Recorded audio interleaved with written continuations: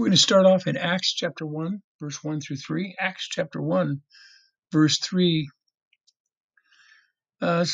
We talk about Christ's passion on this Wednesday, and I'm a little late getting out today's message.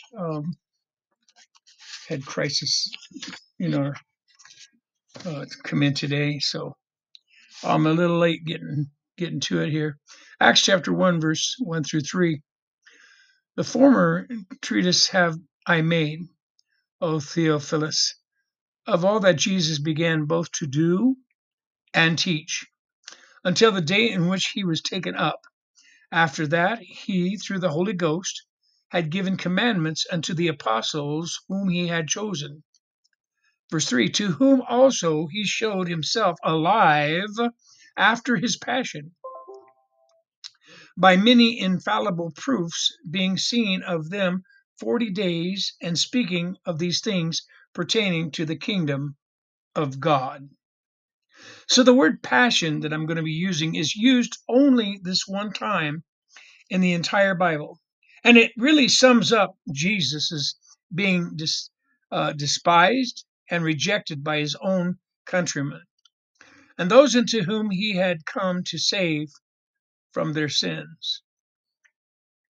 Sins, iniquities, transgressions, wickedness, evil thoughts, imaginations, wrongdoings, such as theft, murder, adultery, fornication, lying, covetousness, hatred, jealousies, deceitfulness, and drunkenness. These all, and many other things since the time of Adam and Eve's disobedience, had filled the cup of man's iniquity to the brim, overflowing. And the incoming of the wrath of a righteous, holy God, precipitating his coming into this world in the likeness of sinful flesh, and for sin, to condemn sin in the flesh and redeem us from all iniquities. Father, in the name of Jesus, your Son, the only begotten, we come before you on this midweek. And we ask, Lord God, that you would be with us for this time of study.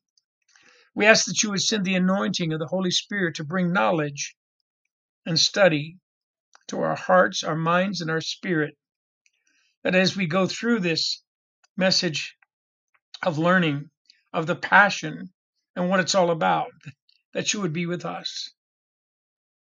And if there be any listener out there that needs healing, that you would touch their spirit, touch their body, touch their mind, their very soul, Lord God. And if it be financial, that you would touch that, find them work or find them income, that they might feed their families. If it be marital, Lord God, we ask that you would touch the heart of them and their spouse to bring about change in their lives. For truly, you are the great counselor. Whatever their need may be, Lord God, you said, I will meet all needs according to the riches and glory. We ask that you be with us for this time as we walk through your word. In Jesus' name we pray. Amen and amen. It entails Gethsemane, or Gethsemane, depends on how you say it, where he made the decision to drink the bitter cup of wrath of God that had been filled to the brim for him. It means he poured out his soul unto death in prayer, sweating, as it were, great drops of blood for mankind. His passion speaks of being bitter, betrayed by a close friend and a chosen apostle, and being sold for a paltry 30 pieces of silver, the price of a slave. His passion involved the many afflictions he had endured, as well as all the evil he underwent at the hands of these wicked men, such as the false accusers at his trial, the bloodthirsty mob who loudly demanded his crucifixion, those who stripped off his garment bound him to the post, and flogged him with a cat of 9 tails to within an inch of his death. The men who blindfolded him jerked out his facial hairs, spit upon him, mocked him, struck him repeatedly with their hands, and pressed a crown of thorns upon his brow. The Passion of Christ speaks of his painful, agonizing climb to the brow of Golgotha's hill, carrying his cross. His Passion tells of his being nailed to the cross by having iron spikes driven through his hands and feet. That two-syllable word that in his thirst and jeers and taunts, ringing in the ears, the sight of his mother standing by and looking upon him helplessly, the shame of nakedness, and the horror of the darkness that hung over the city for 3 hours at the midday, the circling of the vultures over his head, the baying of the dogs around his feet, soldiers drawing lots for his blood-stained garment, his fervent prayer, Father, Father, forgive them, for they know not what they do. His 3 all-conclusive words when he said, "It is finished." And then he said, "Into thy hands I commend my spirit," before he hung his head and died. His passion means also a sword ripping through his side, opening a wound from which gushed blood and water.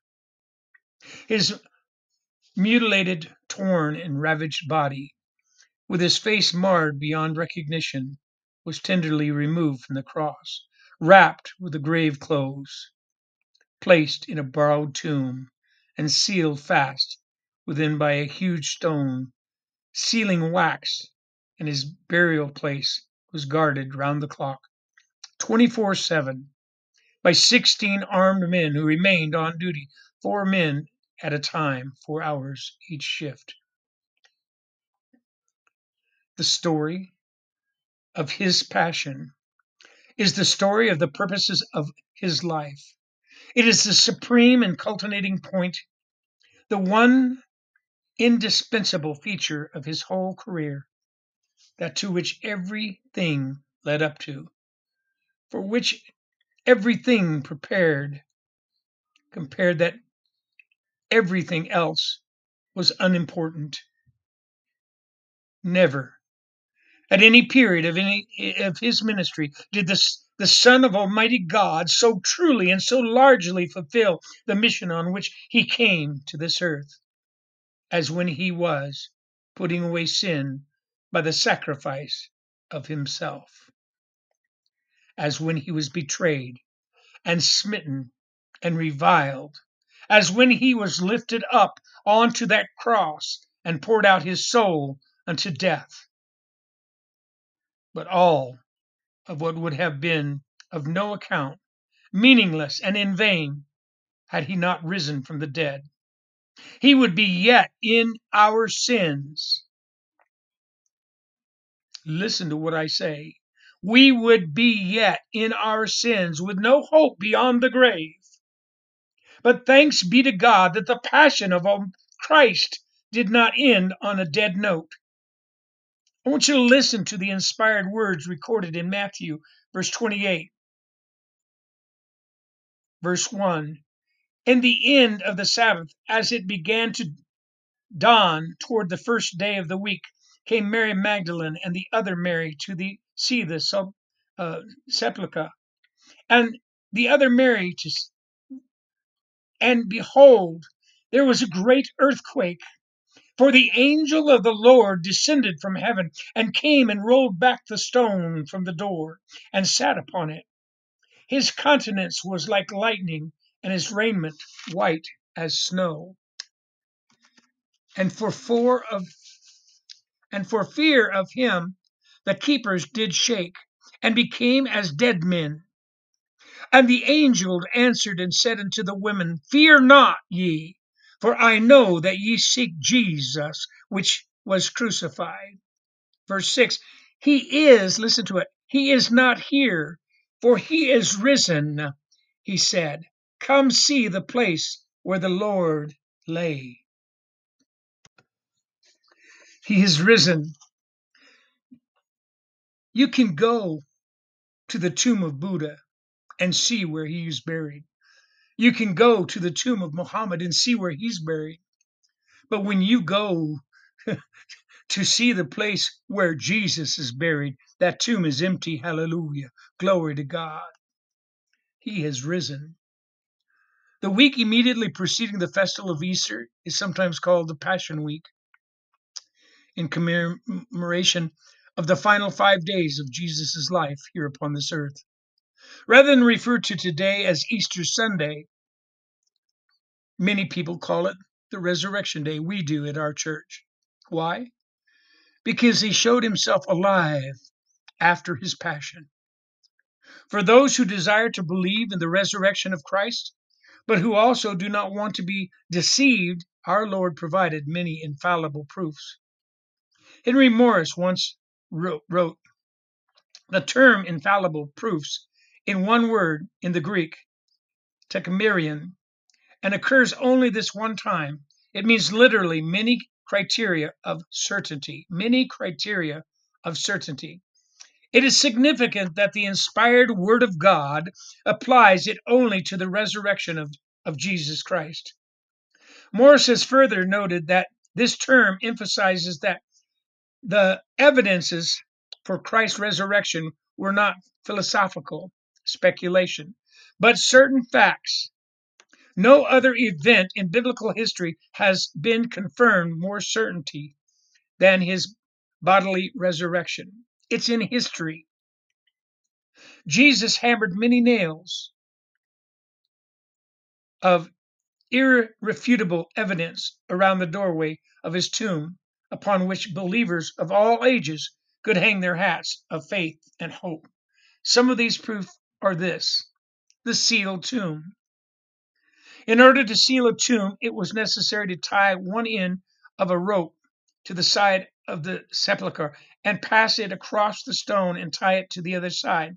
It was drawn tight so that there would be no way to remove the stone without breaking the seal. Then wax or clay was placed on each end. In the center that the rope or stone was disturbed, the seal would then break. The empty tomb. The empty tomb has never been explained except by the bodily resurrection. If the body were still there or any other place acceptable to Jews or Romans, they would certainly have produced it as a sure means of immediately quenching the spreading flame of Christianity. As G.B. Hardy has said, here is the complete record. Confucius' tomb occupied Buddha's body. Muhammad's tomb occupied, but Jesus' tomb was empty. How or in what form did Jesus show himself alive after his passion? Well, there was evidently some change in his body and some differences in his manner of appearing. Yes, he ate with his disciples, but not as one would needed food. He seems to have eaten only to convince them of his physical existence. He does not seem to have lived with them on a close and familiar basis as he had before, but came to them occasionally, and the forms of his appearance suggest something miraculous. On one occasion, he walked alongside two disciples, and they did not know who he was because their eyes were holden. Later, he revealed himself as they broke bread together, and then he vanished out of their sight. On another occasion, he entered a room when the doors were all bolted. The disciples regarded Jesus with a deeper reverence after his passion than had been their custom in his former state. There were many, many eyewitnesses. For I delivered unto you first of all that which I also received, how that Christ died for our sins, and that he was buried, and that he rose again on the third day according to the Scriptures, and that he was seen in Cephas, then of the 12. After that he was seen of above 500 brethren at once, and whom the greater part remain unto this presence. 1 Corinthians 15, 3 and 6. The Ephesians' appearances of the 40 days were to those who had already believed on him, but now needed to have their hopes recharged and anchored by the certainty of his resurrection. And so he appeared unto many. The remarkable parade of eyewitnesses of the resurrected Christ is part of the overwhelming body of evidence making this a most certain fact of the biblical history. We see the draping. I'm going blank here. We see his burial robe that draped over him. I'm trying to think of the name. Anyway, in the gospel accounts mention numerous people to whom he showed himself alive after his passion. To Mary Magdalene in Mark 16 and John 20. To the women who had first visited the sepulchre, by whom the disciples were summoned to meet Christ in Galilee, Matthew 28, verse 1 and 10. Write them down. Check me out.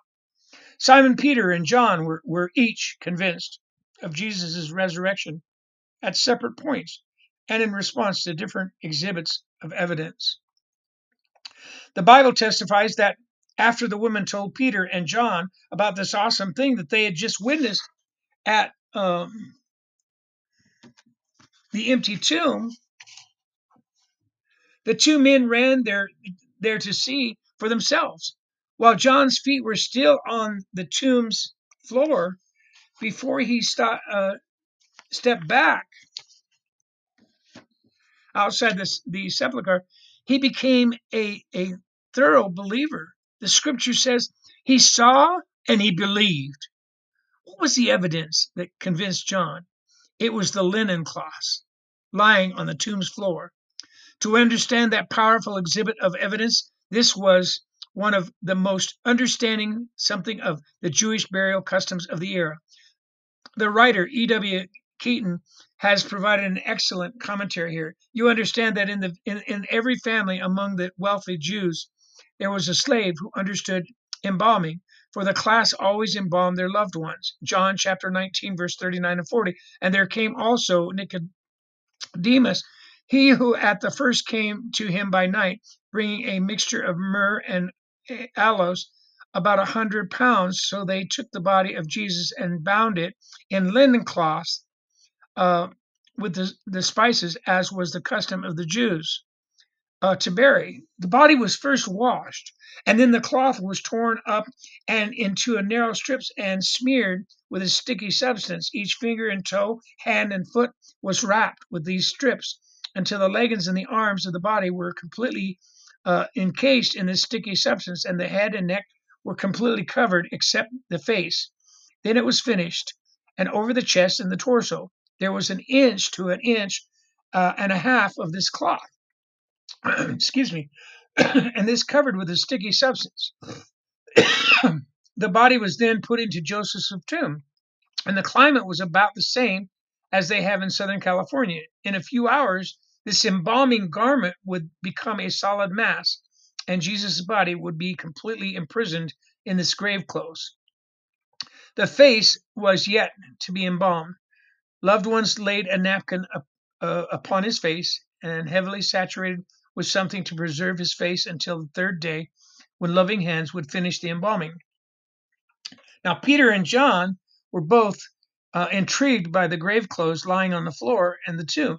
They each stooped down and to look at them. For John, that was all he needed to see in order to believe. E.W. Keaton again gives us an insight as to what John saw. What did John see? He saw the empty cocoon lying there upon the floor. It had become so hard and stiff that it would almost support one's knee as you pressed upon it, but it was empty. The body of Jesus Christ had come out of that little narrow aperture at the face. If John had seen that someone with a knife had ripped that cocoon open and taken the body of Jesus, he would never have believed. The empty cocoon convinced John that Jesus Christ was risen from the dead. It was one of the many infallible proofs. Jesus later appeared to Peter in Luke 24:33 and 35 and 1 Corinthians 15:5. He showed himself to Cleophas and another on a way to Emmaus in Mark chapter 16, verse 12, and Luke 24:13 through 32. He appeared to the 11 in the absence of Thomas in Jerusalem, Luke 24:36 through 43, and John 20, verse 19 and 25. He came 8 days afterwards and again showed himself alive to the disciples. And then Thomas was with them in Mark chapter 16, verse 14, John 20:26 through 29, and 1 Corinthians 15:6. For Thomas, visual proof was not enough. He required more evidence. He declared, "Except I shall see in his hands the print of the nails, and put my finger into the print of the nails, and thrust my hand into his side, I will not believe." And Jesus offered to Thomas the infallible proof he needed. He showed himself to certain of the disciples. They were fishing on the Lake of Galilee, John 21:1 and chapter 1, verse 24. He appeared to James in 1 Corinthians chapter 15, verse 7. You see, the risen Lord appeared to Paul as one born out of the due time.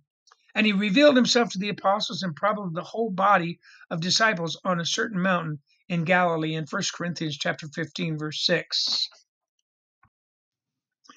Finally, he appeared on the morning of his ascension into heaven in Luke chapter 24, verse 43 through 51. Please read these scriptures I give you.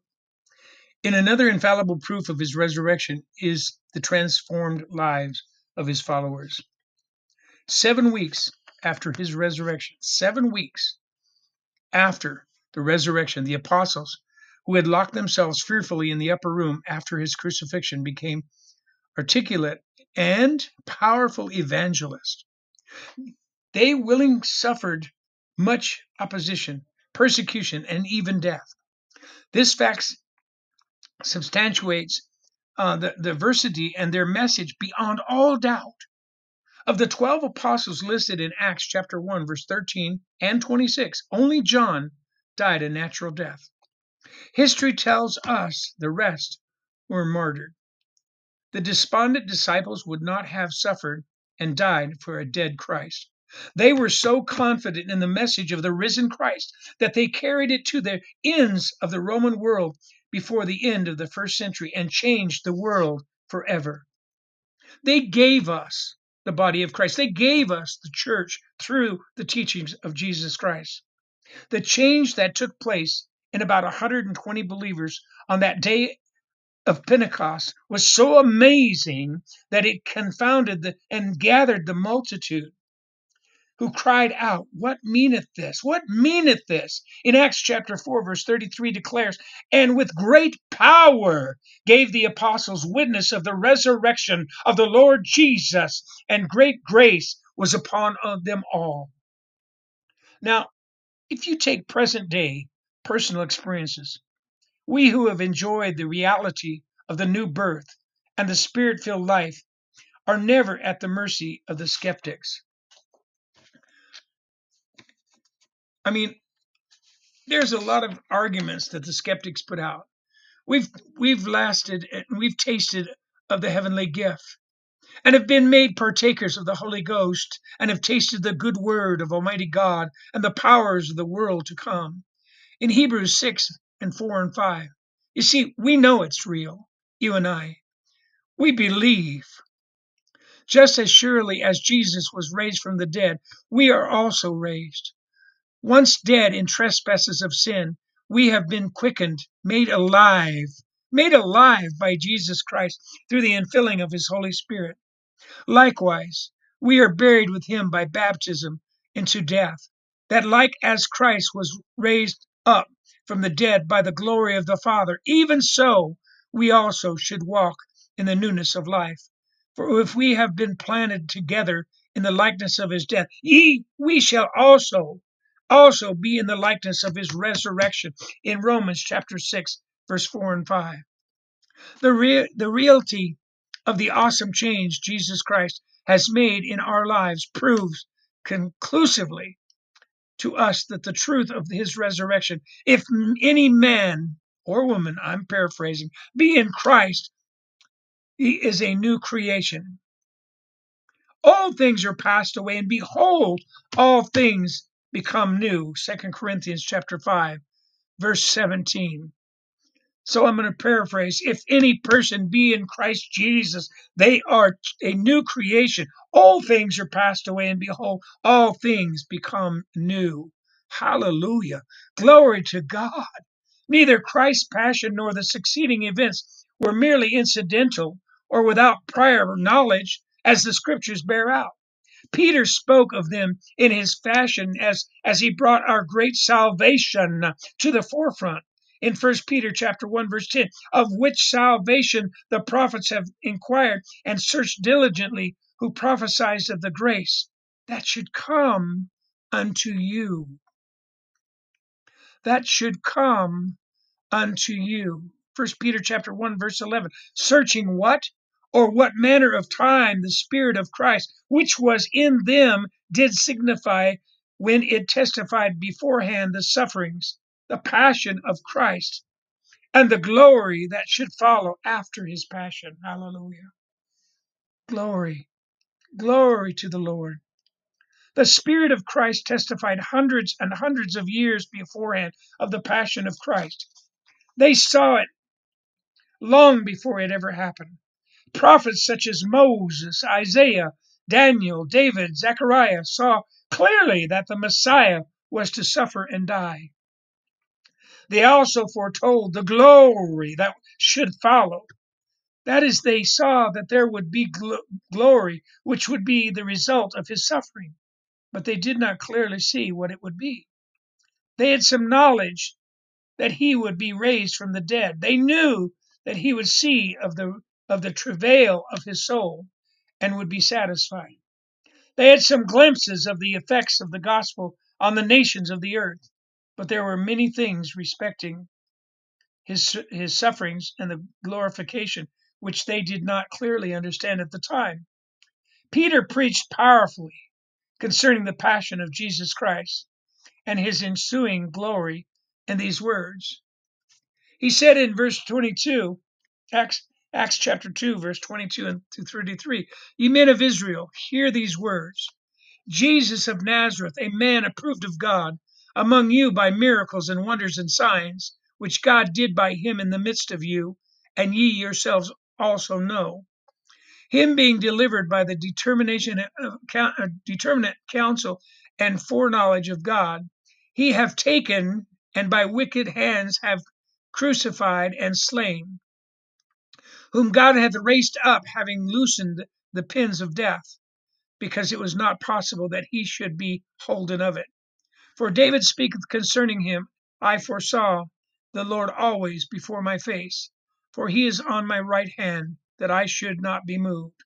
Therefore did my heart rejoice, and my tongue was glad. Moreover also my flesh shall rest in hope, because thou wilt not leave my soul in hell, neither wilt thou suffer thine Holy One to see corruption. Thou hast made known to me thy ways of life. Thou shalt make me full of joy with thy countenance. Men and brethren, let me freely speak unto you now of the patriarch David, that he, both dead and buried, in his sepulchre is with us unto this day. Therefore, being a prophet, and knowing that God had sworn with an oath to him that the fruit of his loins, according to the flesh, he would raise up Christ, excuse me, to sit on his throne.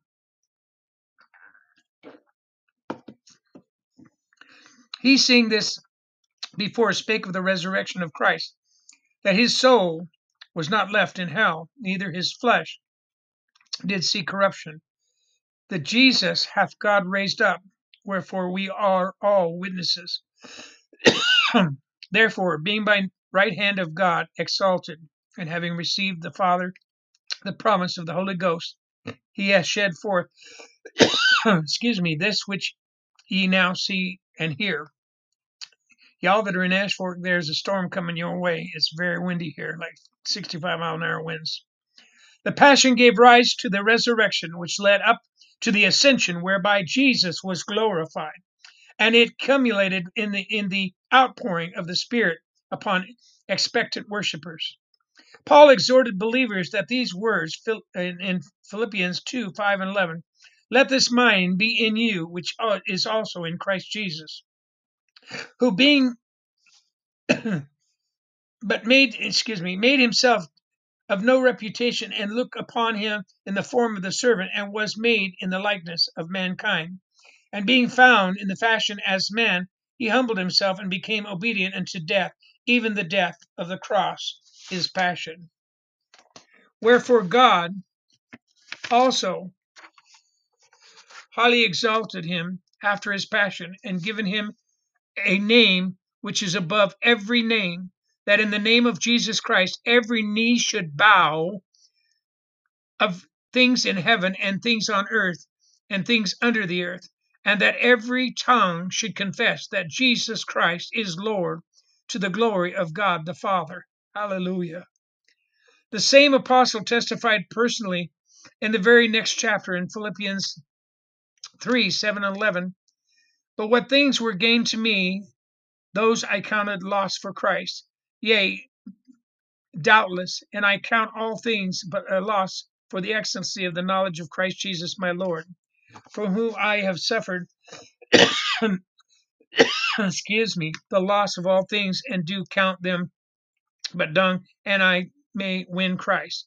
And he found in him, and having mine own righteousness, which is the law, but which through the faith of Christ, righteousness which is God by faith, that I may know him and the power of his resurrection, that which followed after his passion, and the fellowship of his sufferings, passion being made comfortable unto his death, if by any means I might attain unto the resurrection of the dead after my passion.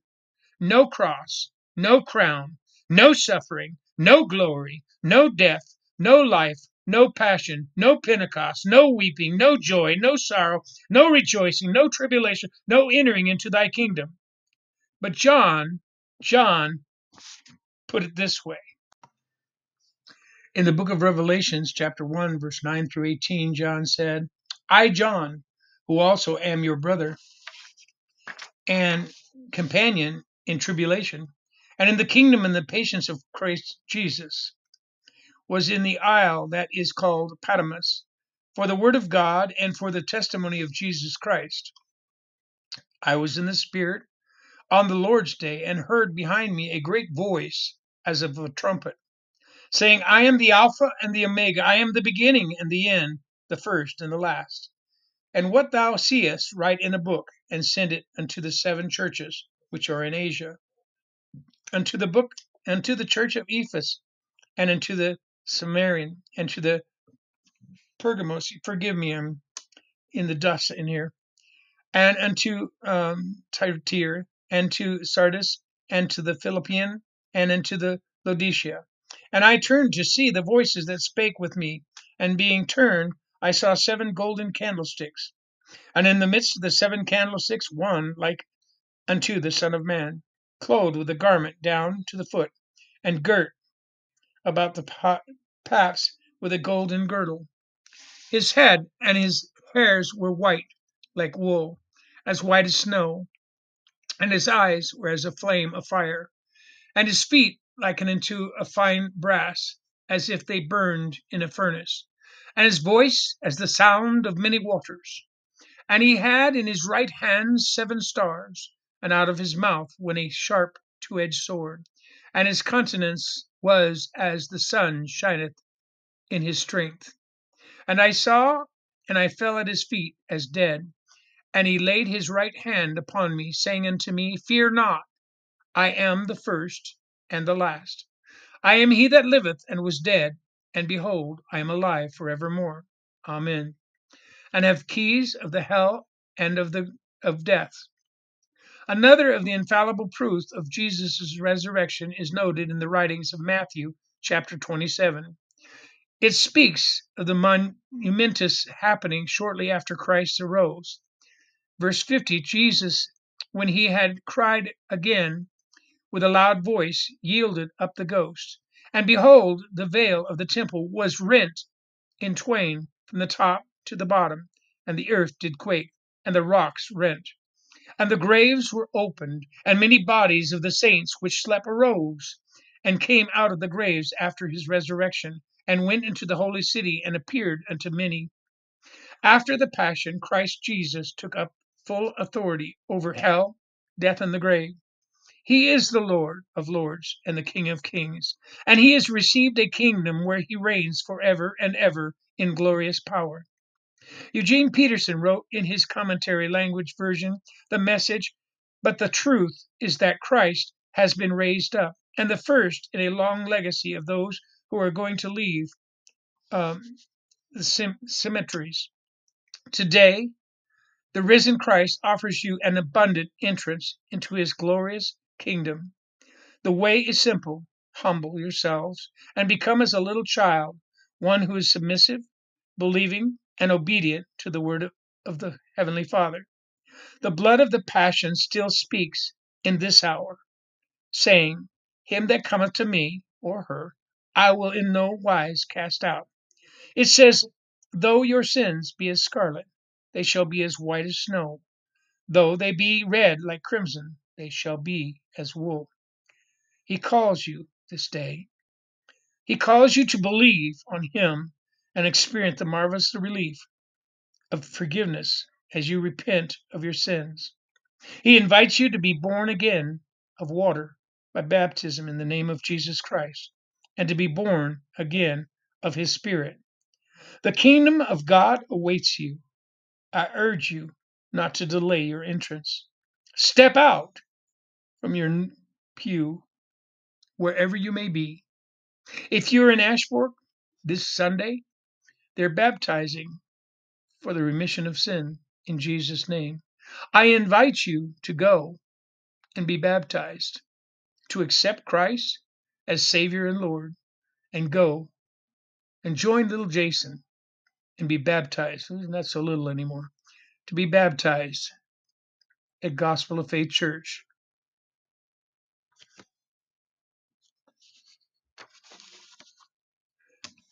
I hope and I pray that the storm's held up and that Sister Romy is back home safe, as we've been praying for her, for Sister Linda, for Al, and for all.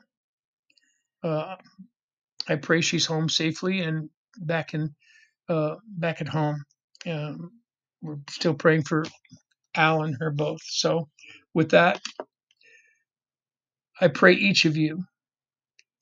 These are terrible times that we're living in. Shootings, mass shootings, killings, murder. Please, you never know what's going to happen in this world. Accept Christ. Find a brand new life with Jesus Christ. If you've never accepted Christ, I give you this invitation right now.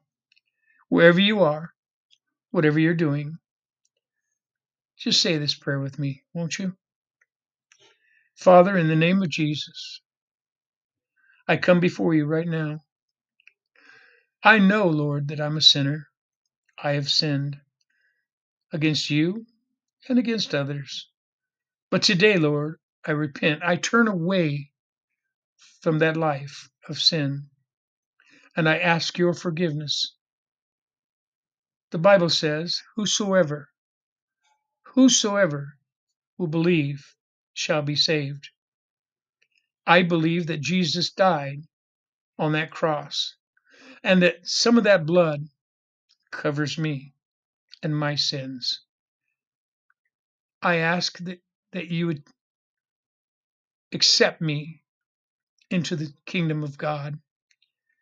Forgive me and let me dedicate my life to Jesus Christ. Lord Jesus, I invite you into my life on this day. I believe that you died and you were resurrected on the third day. Save me, Lord. In Jesus' name I pray. Amen and amen. If you said that prayer with earnest faith, I invite you to seek out a Bible-believing church and ask them to baptize you. Just ask them to baptize you in the name of Jesus Christ for the remission of your sins. They will. And then continue in that service and see if you can start learning about God and the wonderful things that He has in store for you. Until next time, may the Lord bless you and keep you and make His face to shine upon you. Until next time, God bless.